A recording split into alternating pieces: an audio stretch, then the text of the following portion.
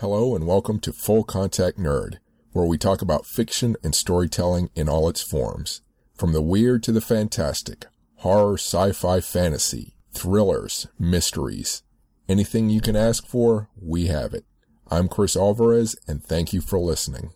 I'm speaking with Sarah Reed, author of The Bone Weaver's Orchard, published February 1st, 2019 by Trepidatio Publishing, and also winner of the 2019 Bram Stoker Best First Novel Award.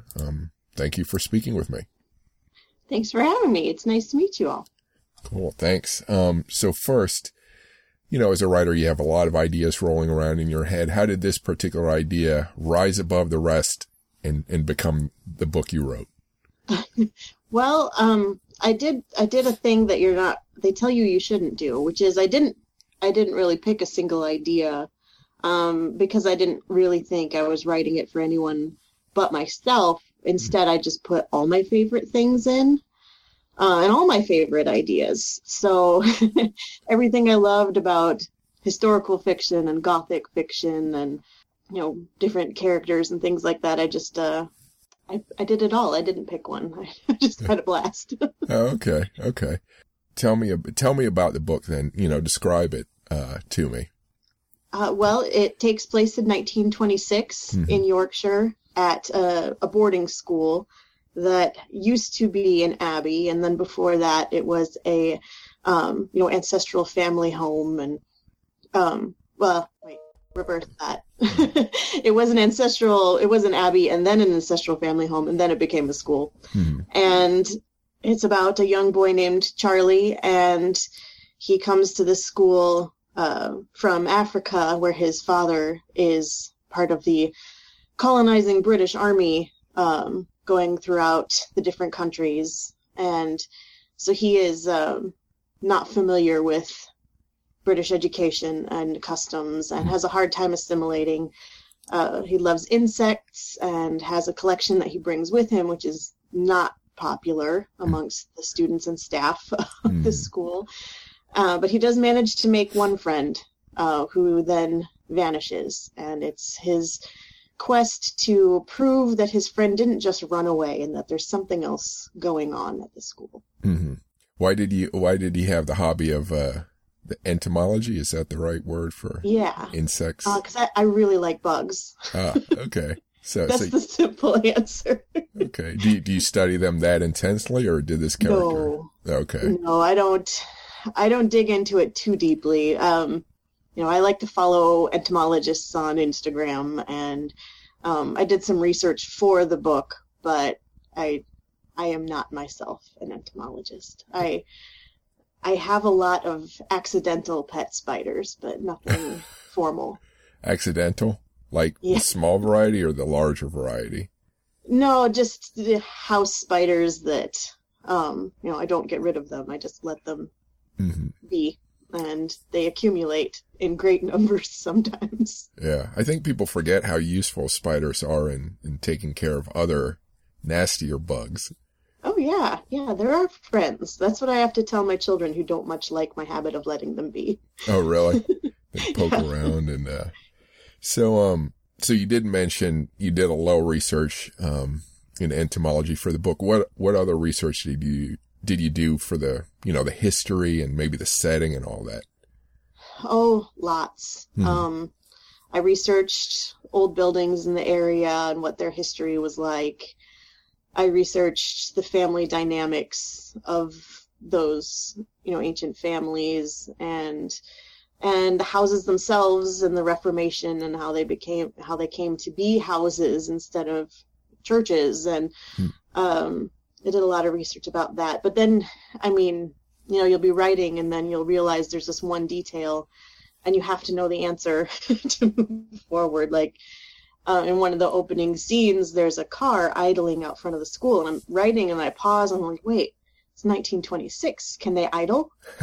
And that will send me off on a day's hunt for information about what kinds of cars you could get in 1926 in Yorkshire, and could they idle? So that's fun stuff. there's a lot of research that goes into writing historical fiction, but that's also the part I enjoy the most, so it works out fine. So did you come across any details, historical details that surprised you or shocked you? Well, not particularly shocking, because I have read this genre since my youth, and so a lot of it kind of it was more a confirmation of the mental picture that I had more than surprising me. Mm-hmm. There was more technology than available than I would have normally thought in a remote house like that. But, because I debated for a while, it's like, well, do I put a telephone in the office? It's like, well, yeah, I think I kind of got to, it's far enough along that they really should have one. Yeah. It might not have been super common, but this was a rich family that had owned the house before, so they very likely would have had one. So stuff like that, just weighing, what to include and what not to include. And so another part to that question is, did you come across any details that maybe changed your story? And you don't have to go into details, to give anything away, but it sounds like you knew the world pretty well already then. Yeah, it's like I said, it's the area that I've always loved to read. So I've read a lot of books that take place throughout history in England and all these different time periods. And so I kind of have benefited a lot, I think, from the hard work a lot of researchers have done before me. Oh, okay. Already had kind of a picture in my head of what it would be like there, even though I've never been there. But so, and why 1926 precisely, or specifically? I wanted to work with that kind of anti-colonialism theme, and I wanted to, to have enough modern thinking available there for Charlie to have these philosophies. And so I didn't want it to be too far in the past, because I wanted to show some progression of thought in terms of, like, Sam Forster's character. He's mixed race, and he works at this school, and what is his situation like there. So I wanted to bring in some of those themes that, I could have done at other times in history too, but it just seemed to fit better in that specific period of time during the rebellions in Cairo. That would have been a situation in which an officer who had maybe brought his family with him would have to send them away. Okay.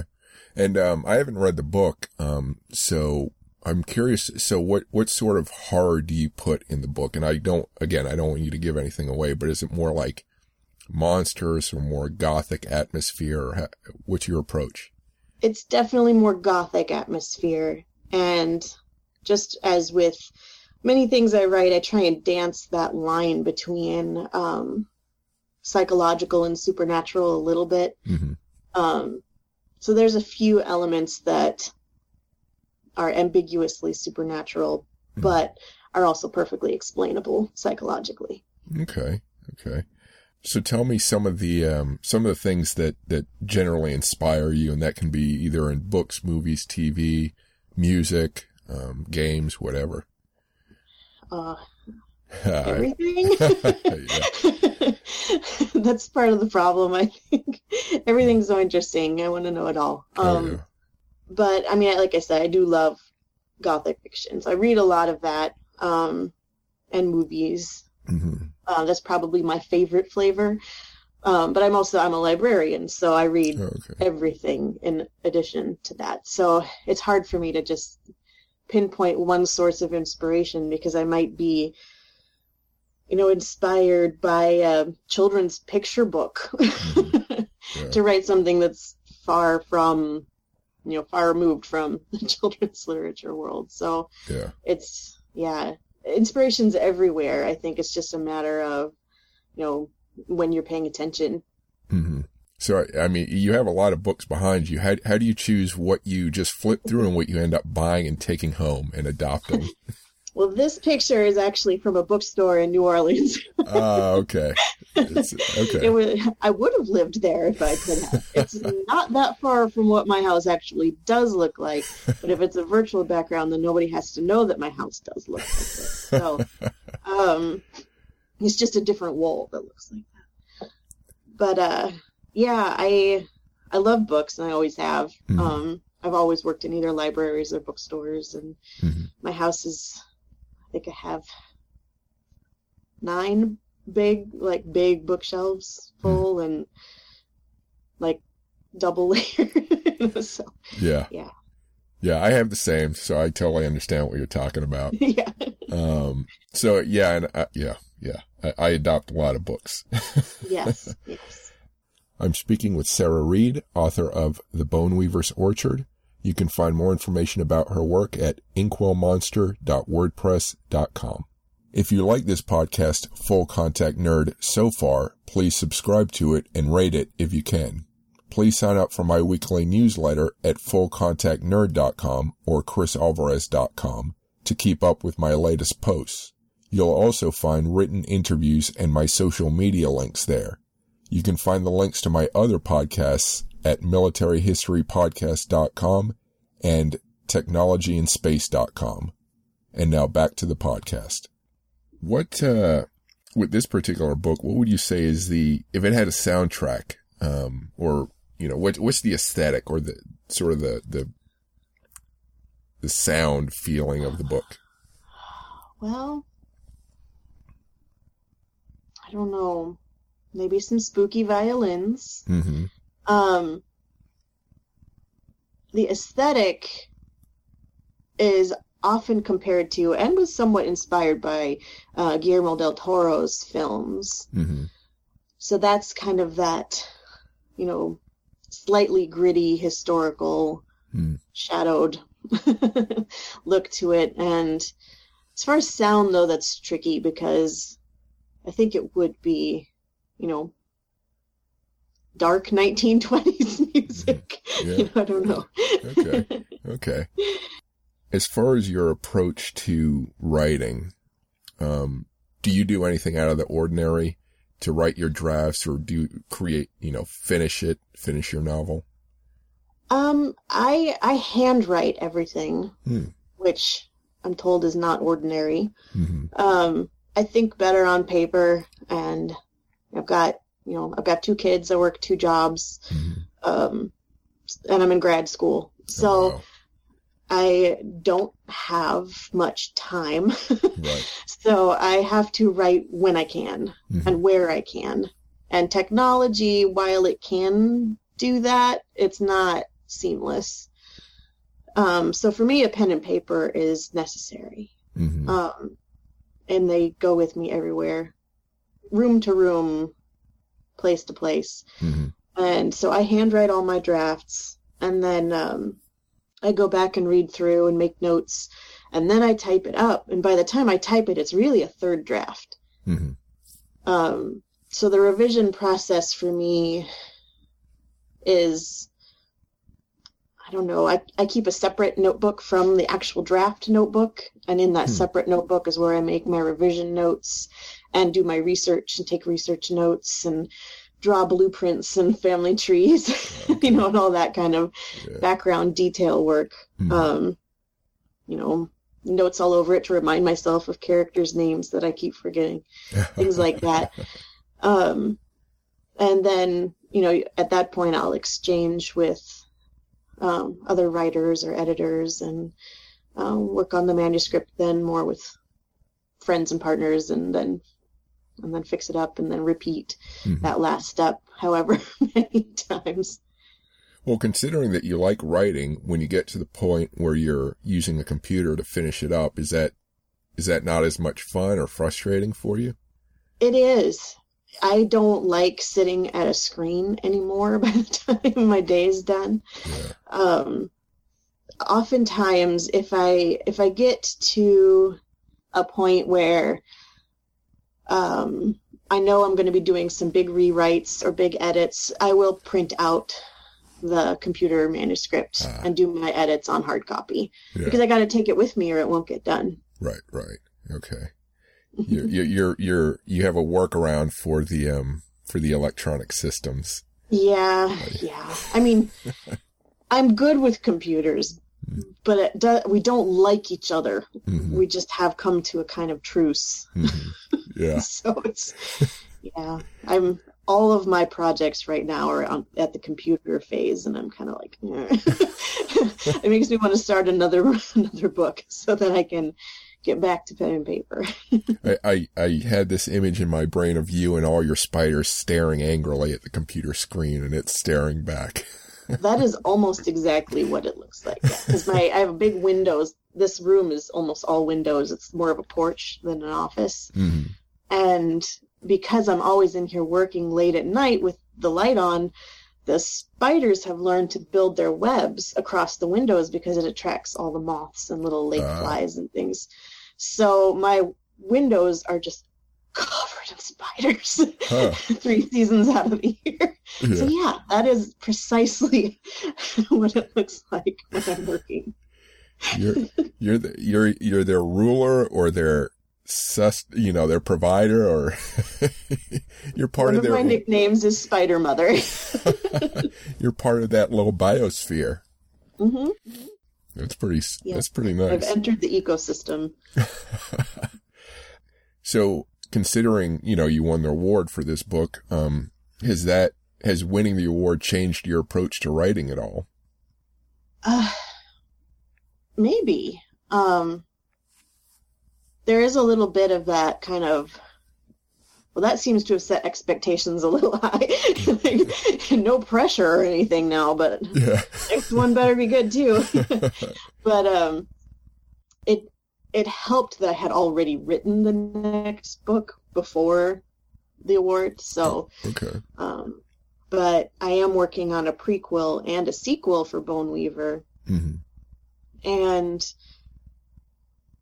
I guess there's a little bit of pressure there because of the nature of the historical setting I chose. The prequel and the sequel are both very different because the prequel is going to be in Victorian times and the sequel takes place during World War II. Mm-hmm. And because change was happening so quickly in history then, they're very different worlds. Mm-hmm. So there's a very different feel for these other ones. So, I guess it's one of those things where it's like, well, I hope people will still like it, even though it's nothing like the original. Interesting. Yeah. Well, I think if they like your style of writing, then that should suffice, right? I hope so. Yeah, that'd be great. Yeah. And I assume they'll both have sort of the similar horror gothic feel well, you said they'd be slightly different, but they'd still have the same rules to their universes, right? A bit, yeah. The prequel is, well, as far as like comparison inspirations go, Bone Weaver's Orchard is like The Secret Garden to me. That was its main inspiration. Gothic, but hopeful in a way. Okay. That makes sense. Mm-hmm. Whereas the prequel's very Turning of the Screw, very gothic, a little darker. It's more about the history of the family that owned the home and why it became a school. Like what happened to this family. Yeah. So it's a little bit more gothic, which yay. Whereas the sequel taking place during World War II, obviously a little bit more modern, but it also is but that one continues Charlie's story, the main character. Charlie's not in the prequel, he's not born yet. Okay. And the sequel it's still horror, but it's weirder. It's more weird horror than gothic horror. There's still definitely some gothicism in there because I'm not sure how to not do that, but but it's not the same flavor of horror, I think, as Bone Weaver. So I get the impression that sort of horror changes around World War II because of science.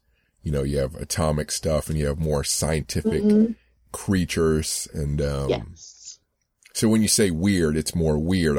That's what my brain starts thinking about that. And that's how it goes, yeah, because Charlie does become an entomologist. Mm-hmm.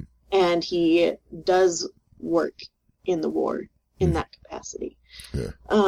And so I did dig into the science a bit, and yeah, I don't want to give too much away because I'm still writing that one. But right, yeah. Les will probably say something and change my mind later. yeah. So which one do you anticipate will come out first, the prequel and then the sequel?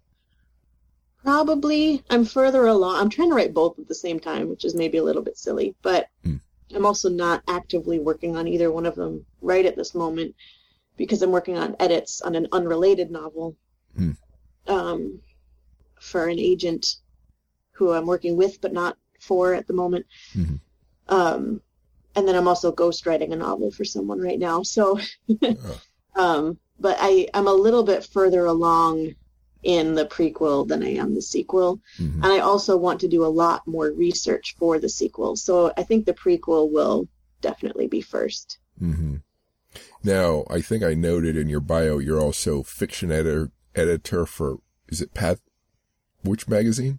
Oh, Pantheon magazine. Mm-hmm. Yeah, which unfortunately it went on hiatus 2 years ago in hopes that we would come back at the beginning about a year ago at 2021. We were going to take a year off.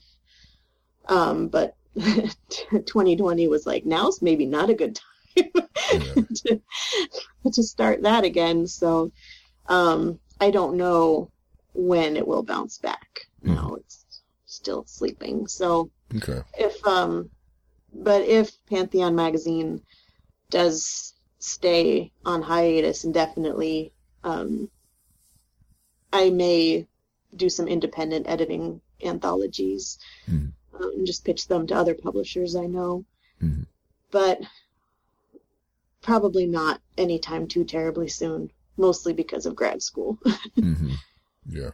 So do you, so your editing, do you focus on horror fiction or do you like working on all genres or other genres?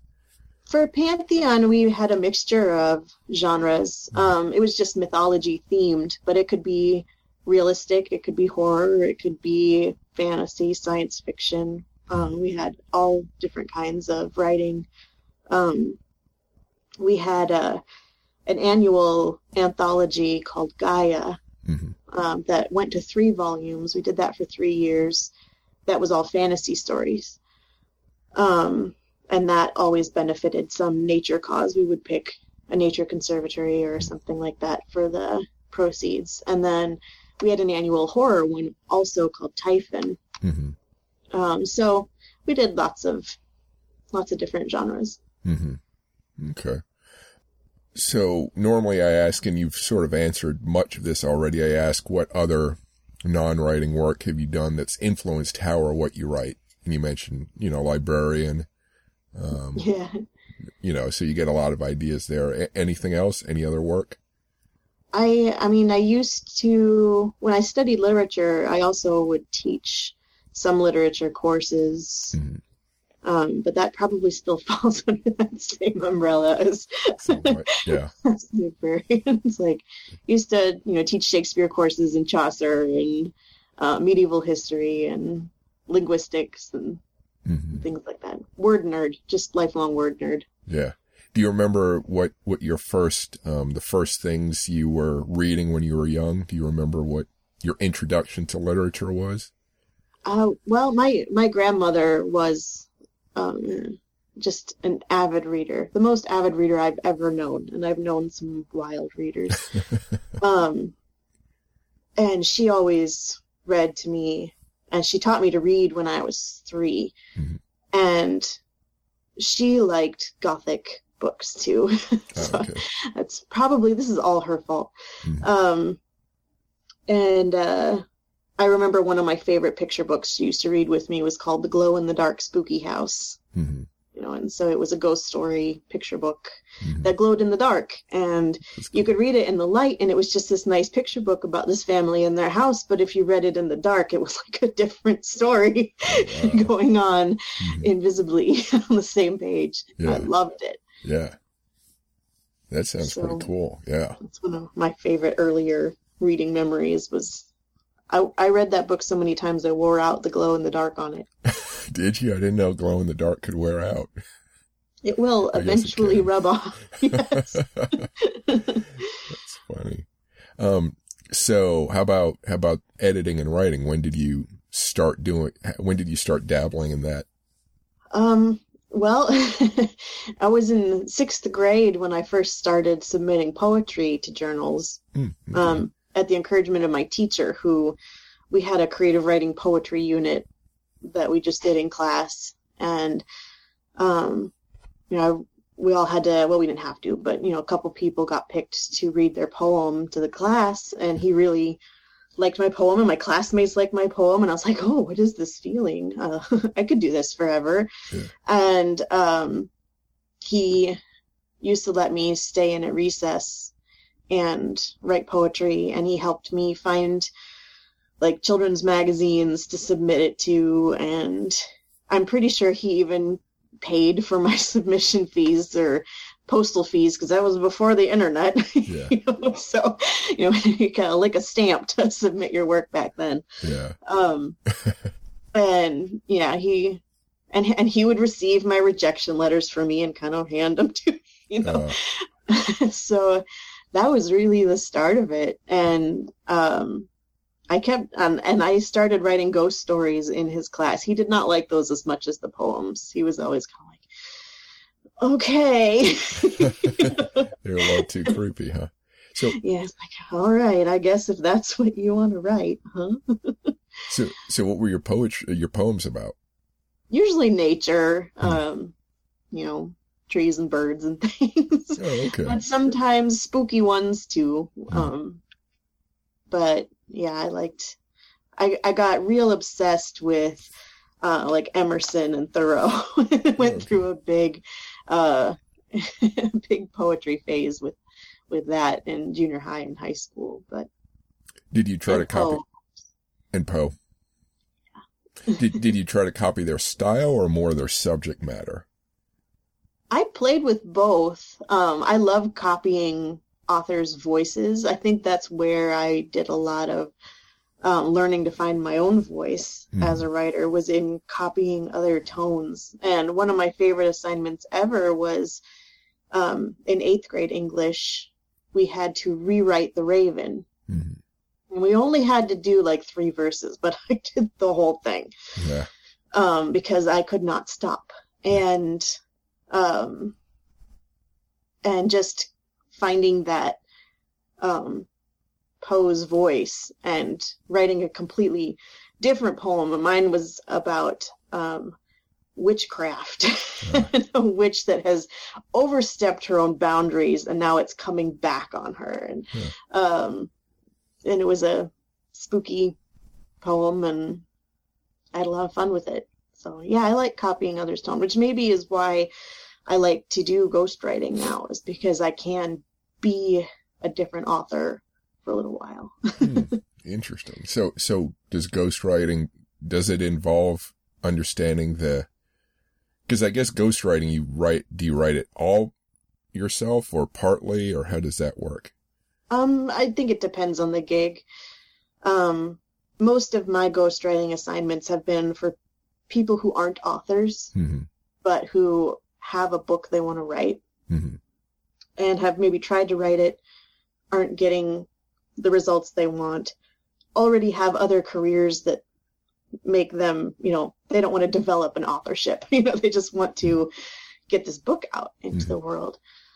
Or they're, in another industry or something. And so they we'll meet for a while, and I'll read their notes and their outlines, and we'll talk, and I will put on their voice and write their book for them. So it's fun. Is it usually nonfiction subjects?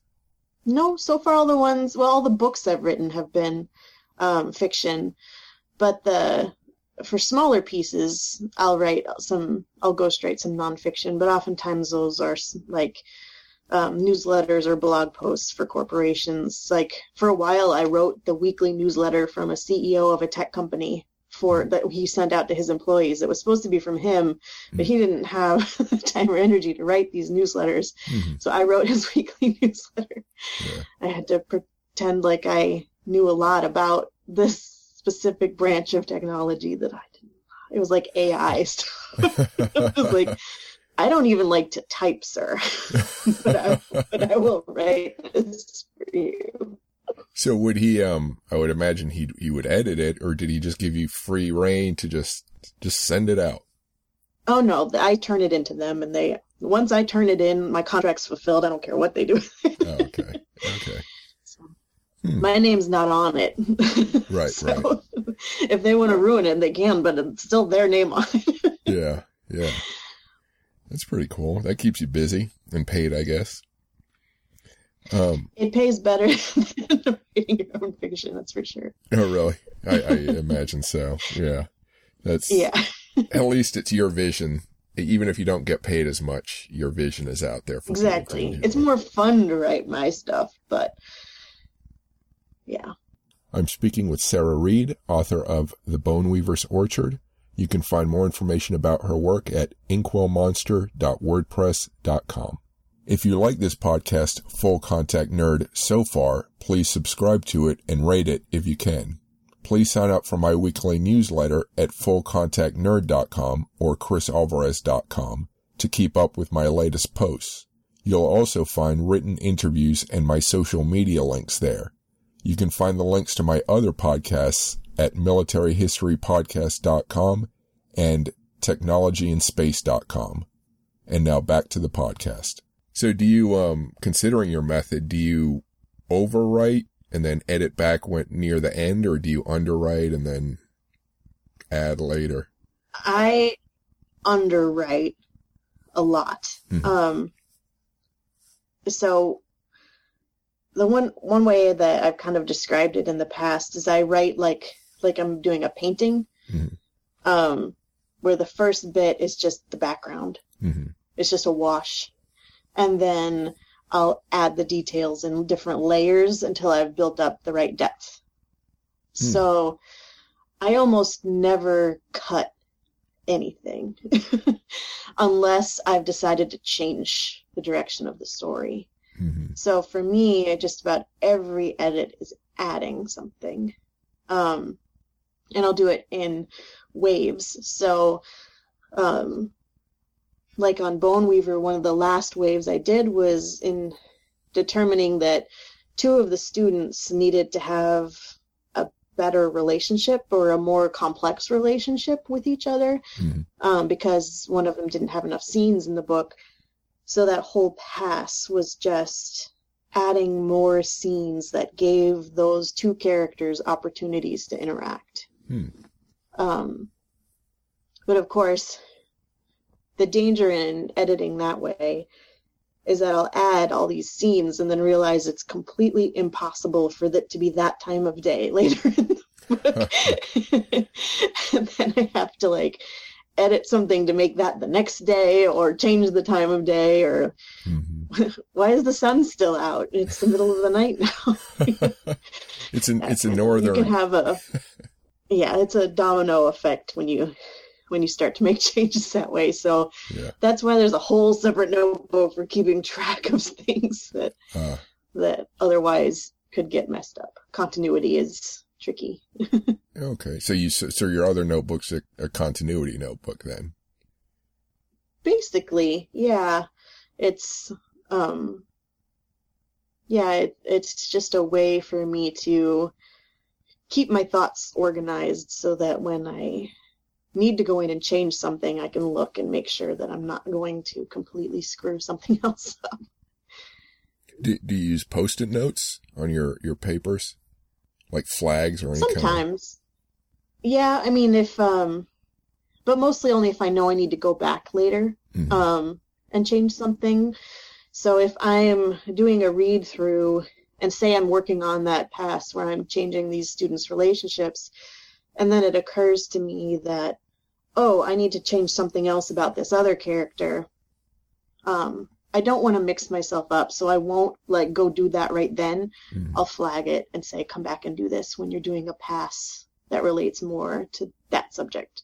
Because I really, for me, I need to focus on one thing at a time, or I will just jump around. Like, oh, I'm working on this. Oh, but I got to go fix this. And then, oh, but I'll forget to come back.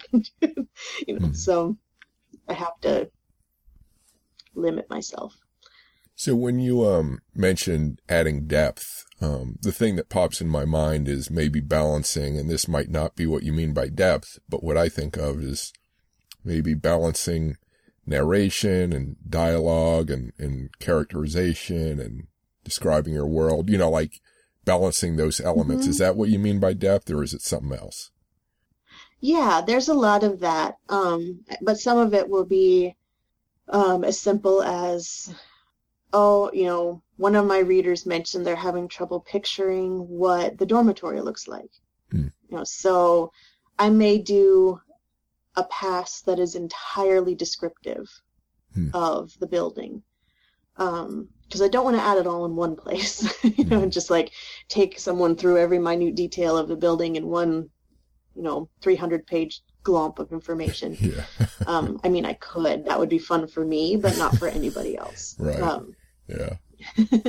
I like to read James the Missioner, so taking a 300-page break for description, I'm cool with. Yeah. But it's not the way things are done these days. So I'll go through the whole manuscript and add, something as simple as a quick description of wood grain on a handrail. And while that's not like a big standout detail, and it might only be 5 words, it can do a lot to help complete the picture in someone's mind of what a room might look like, As if there's a, fine-grained wooden handrail, then they'll probably picture a room that they've seen sometime that had one and also had all this other detail, and let their imaginations do the rest. But, adding 5 words on this page, 10 words on this page, and just doing one full read through where I'm just adding like those little brush strokes. And how about your use of language? Do you, how do you approach that, the sort of the lyrical quality of your writing? Is it just kind of natural, or how do you approach it? I'm not really sure. I mean, I don't have a strategy. I just do what I like the sound of. I play with words a lot, which some readers don't like. I've gotten some flack for that. I like to use unexpected words, I think, in descriptions that create metaphors. I love metaphor and simile, and I will throw all of that in, which fortunately was well received. I was not expecting it to be, because lately the trend is very stark, sparse, efficient writing. And I like efficient writing, and I still try to keep things efficient, but I also love description and unapologetically will provide plenty of it. So I guess it's a matter of just trying to find that balance, but still getting to play with words. Because if I'm not playing with the words, then I'm not having very much fun. Yeah. When you mentioned sort of, the trend is to stark writing, I would ask about, like, doesn't G.R.R. Martin, like, isn't he, like, descriptive to the point where some people complain that it's too much? Is that just he's allowed to get away with that, or maybe the editing isn't as tight as it should be? Yeah. Part of it's his genre, though. The epic fantasy has always had leeway for descriptive writing, which is one of the things I like about reading it. It is descriptive because it's entirely world building. And it's immersive. It's that whole genre. People seek it out because they want that immersion. So I think that's why he gets away with it, and that's why other books in that genre are also, 800-page doorstops. In fact, in publishing, even, you'll see a lot of places say they won't take books over 100,000 words unless it's fantasy. Yeah. Because they know that that's just one of the expectations of the genre, is that you get a little more room to build that world. Mm-hmm. Do you know, are there any current authors, fantasy authors, who take the opposite approach, where they have fantasy that has, the lean, stark writing, and they still have success with it? Oh yeah, definitely. And even in science fiction too, which is the same kind of world building permissions. Honestly, the best example I can think of efficient, effective world building writing is Nnedi Okorafor, especially in the Binti trilogy. Okay. They're all novellas. They're not even full-length novels. Mm-hmm. But the world building and the descriptions are so engaging and so complete, because there is this complete efficiency of language in her writing, where you can get the entire picture in just this brief, just deft wave of the hand. It's magical. Yeah. Would you say that's more than, is that her voice versus just a leaner way of writing? Does that make sense? I think it's the leaner writing. I mean, she has longer books as well. But as far as, Gemma Amor is a horror writer right now. She was also nominated for the Bram Stoker. And her books, a lot of them lean towards that novella length, but are just as descriptive and complete stories, but they're very efficiently worded. I mean, Bone Weaver's not long. It's under 200 pages. It's very short, but horror, though, does tend to work better, I think, in general, at slightly shorter lengths. Okay. Because it's an adrenaline process, right? And that's a cycle. You can't maintain tension for too long without it starting to lose its effect a little bit. Interesting. So a bit of a whimsical question. So when you were younger, was there any power technology or fictional setting that you yearn to have or be a part of? Like tech power, sci-fi, or magic, or like anything? Anything. Like, what was the world or thing you wanted? Well, I really, really wanted ghosts. And I looked for them everywhere. So I don't know if that counts though, but that was, if I had to pick one fantastical thing and fairies, I was often just like, could be real, and, reading about them, looking for them, and that sort of thing. Yeah, my friends and I would tromp around the woods looking for fairies, but not the cute Victorian flower fairies either. We were into the fae. We were looking for toadstool circles that would ruin our lives. Looking for danger, I see. Yeah. So we felt ready for it. You were ready? You were prepared? What sort of what tools do you take with you to be ready to deal with that? Well, we would prepare for these walks. Important to have a very spooky, fancy-looking walking stick. If you are able, bring a cat. We found a stray cat on one of these walks and somehow forced it to continue the walk with us.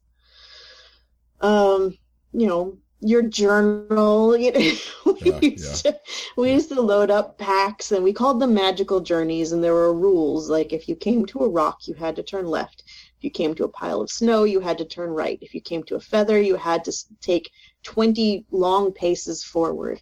And it did not matter what obstacle was in your way, you had to follow the rules. And sometimes we ended up walking into lakes. So it was, grand adventures before the internet, kids. Yeah. What do you do on the weekends? And your parents were walk into a lake. And your parents were totally behind these journeys?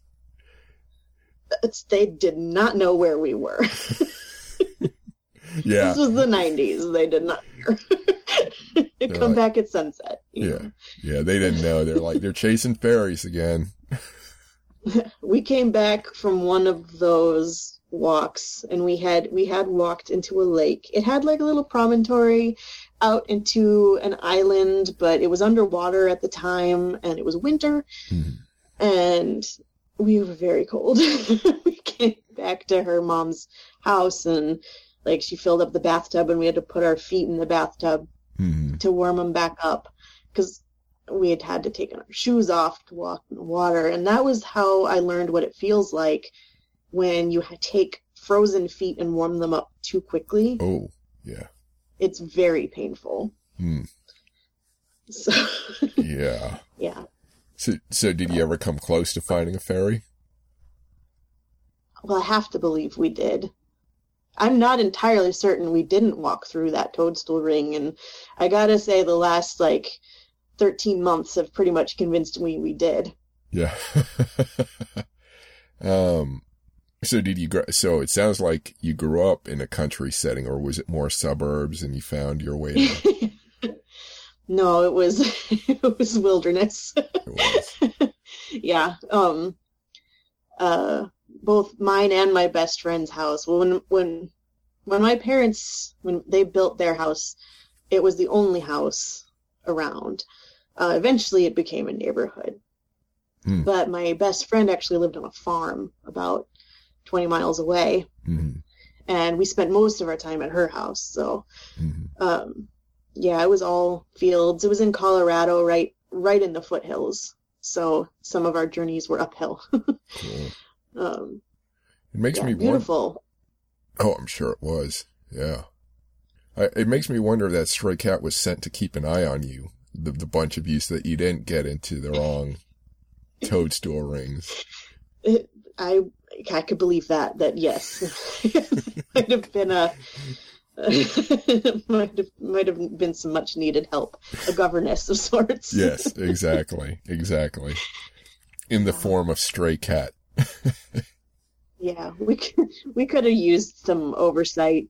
I remember one time we were deciding that we wanted to meditate in a thunderstorm. Hey, if you've ever been in a thunderstorm in the Rockies, not a good idea. Yeah, that's the closest I've ever come to being struck by lightning. Oh. It was real close. It's like we could see these glowy lines creeping up from the ground in the field by us. And then our hair started to kind of, and then we ran inside, and then it got real loud. Yeah. Huh. That's pretty cool. As long as you survive, that sounds like a pretty cool experience. I don't know how, but we did. It was the stray cat was watching, those kids. I think the cat had retired by that point. Oh, really? Oh. I give up. Seeking new assignment. So, with this book, did you have any difficulties finishing it or getting it published? No. Surprisingly, I expected more trouble than I got. I wrote it for NaNoWriMo, so I wrote it very quickly. And for that one, I didn't really know where it was going. I've since become more of an outliner, but for that one, I had never written a novel-length piece before. I'd written a lot of short fiction, but every time I tried to write a novel, it would just end. So I was like, well, that's another short story. But this time I managed to keep it going. Mm-hmm. And I edited it for years, about 4 years. Okay. So I'm not sure NaNoWriMo saved me time. I wrote it very fast, but then it took a long time to fix. So, but then I did submit to agents, and I got a revise and resubmit from the 4th agent I sent it to. And so I spent some time doing that, and in the end he passed. But wanted to see my next book. I was like, okay, well, I don't know when that's going to be, but sure. And he told me to set this one aside and send him my next one. I was like, well, you didn't say yes, so I don't have to do what you say. So instead I thought, well, I'm kind of in a weird spot where I still really wanted this particular person as my agent. I knew by then, I was already starting to write the next book. So that I'd be sending that. So I thought, well, maybe I publish this one myself, and then I'll try the agent again with the next book. Mm-hmm. So I researched smaller presses that you don't need an agent to submit to. And my top choice was Journal Stone, and largely because the editor working there, Jess Landry, was someone I wanted to work with. I knew of her. They had published several of my favorite authors, like Gemma Files and Bracken McLeod. And so I was like, well, hey, I'm going to send it there. And they said yes. So I only submitted it one place, and so I didn't have trouble. But yeah, I'm still kind of in that limbo. And that agent, I did send him this next book, and we're working on that one. It still hasn't said yes, but we are working on it together. And this is now, gosh, 6 years in the process. So publishing is slow business between writing, editing, revising, and producing and releasing books. It's not a quick industry. No. But I guess having the Bram Stoker Award helps in some degree. I hope it will. Yeah, I mean, if I do decide to, that I don't want to keep revising with this agent who has not signed me, I could go to a small press again and say, let's do this again, or find another publisher myself, or go back to clearing agents, and yeah, having an award in your bio is great. In the end, though, it's really just the work that matters. So yeah. Okay, so where can people find you online? Do you have a website, social media? I do. I'm on Twitter and Instagram as @InkwellMonster. This is one word. And then my website is inkwellmonster.wordpress.com. And I haven't updated it in like a year because 2020. Yeah. in grad school. Yeah. But I do need to do that soon. And I guess that's the standard spelling of Inkwell and Monster. Yes. It is. Yep. I like fountain pens and ink wells, and that's what I write with. And I like monsters, so it seemed like my name. Yeah. Yeah, I was going to ask what you write with, and so fountain pens is what you stick to? For the most part, yeah. I mean, I'm not super picky, but I like pens in general. But my favorite thing to write with are fountain pens, yes. I have a small, moderate collection. Oh, that's cool. Yeah, actually, your bio said your hands are often covered with ink, so I guess that's where that comes from. Yes, they usually are. I review fountain pens and inks for the Pen Addict blog also, so even if I'm not covered in ink for my own writing purposes, I'm usually covered in ink for that. Yeah. Well, what's the best way to wash off ink? I know it's always been a problem when I get ink on my hands. Most fountain pen inks are just water soluble, so soap and water just takes it right off. Like, If it's like the thicker calligraphy inks, you might need like a pine soap or something fancy. But for fountain pen ink, though, it washes out of clothes, thank goodness, and carpets. Not so much wood floors, but skin, it comes right off. Okay. I feel like I had trouble. Maybe I used like the very heavy, thicker ink because I recall having trouble, but okay. Yeah, if you use like an Iron Gall ink or an India ink that has pigment and permanent factors, then yeah, you might have some staining for a couple of days. But most pen inks these days are just water-based, which means don't spill your tea on your notebook. Yeah. So when you write with these pens on the paper, do you have to worry about smearing? That's another thing, accidentally rubbing. I use blotting paper. Mm-hmm. So most of the notebooks I buy are actually paper formulated for fountain pens, and they usually come with, or I can buy separately, sheets of blotting paper, and I just have a sheet that's the same size as my page. So anytime I have to close a page, I just keep that sheet in between, and it dries the ink on the page. So okay, not a problem. But as far as when you're writing, do you have to be careful about, where you position your hand so you're not smearing your...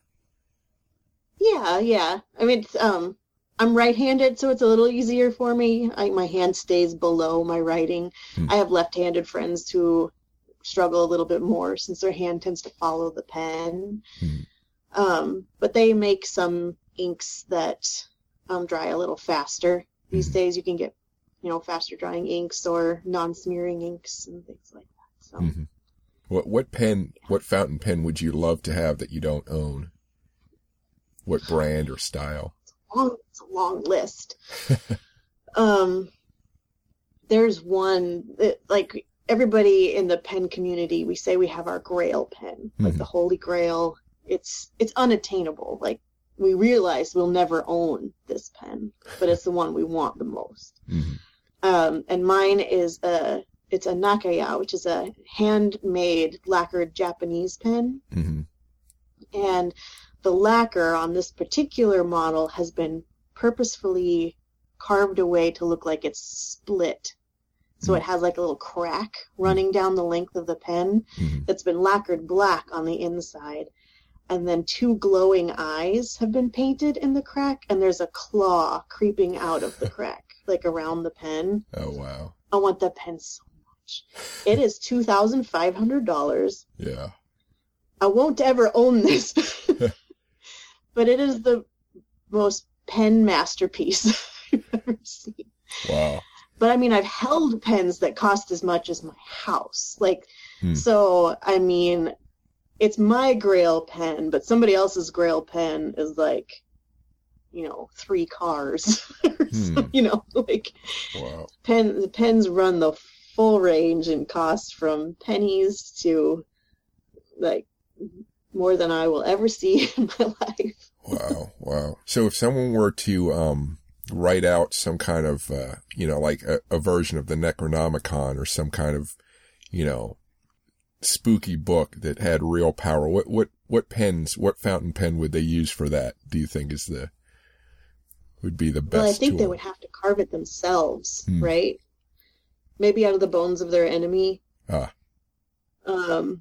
If you're going to work that kind of dark magic, you got to have the right tools. Okay. So there's nothing on the market someone could just, shortcut. You're not going to go to Staples and find that pen. No, you're gonna need to make it yourself. Maybe even out of one of your own bones. Like, we're talking serious. Ooh, I guess you could. Yeah. Okay. All right. I'll settle for that answer. That's fine. So, okay, cool. Well, that's all the questions I have now that we've veered off to pens, from books. So, Yeah. Do you have any final thoughts or words? No, just thanks for having me. It was nice meeting you, and yeah, it was good. Nice chat. Thanks for chatting with me. Thank you. Thank you for listening. If you like this podcast, Full Contact Nerd, please subscribe and rate it if you can. If you want more fiction and fiction studies ranging from ancient mythology to modern day sci-fi, fantasy, and horror, please sign up for my weekly newsletter at fullcontactnerd.com or chrisalvarez.com to keep up with my latest posts. On my webpage, you'll also find written interviews and links to my social media accounts on YouTube, Twitter, Instagram, and Facebook. I also discuss art, acting, comic books, gaming, and much more. Thanks again, and keep imagining the past, the present, and the future.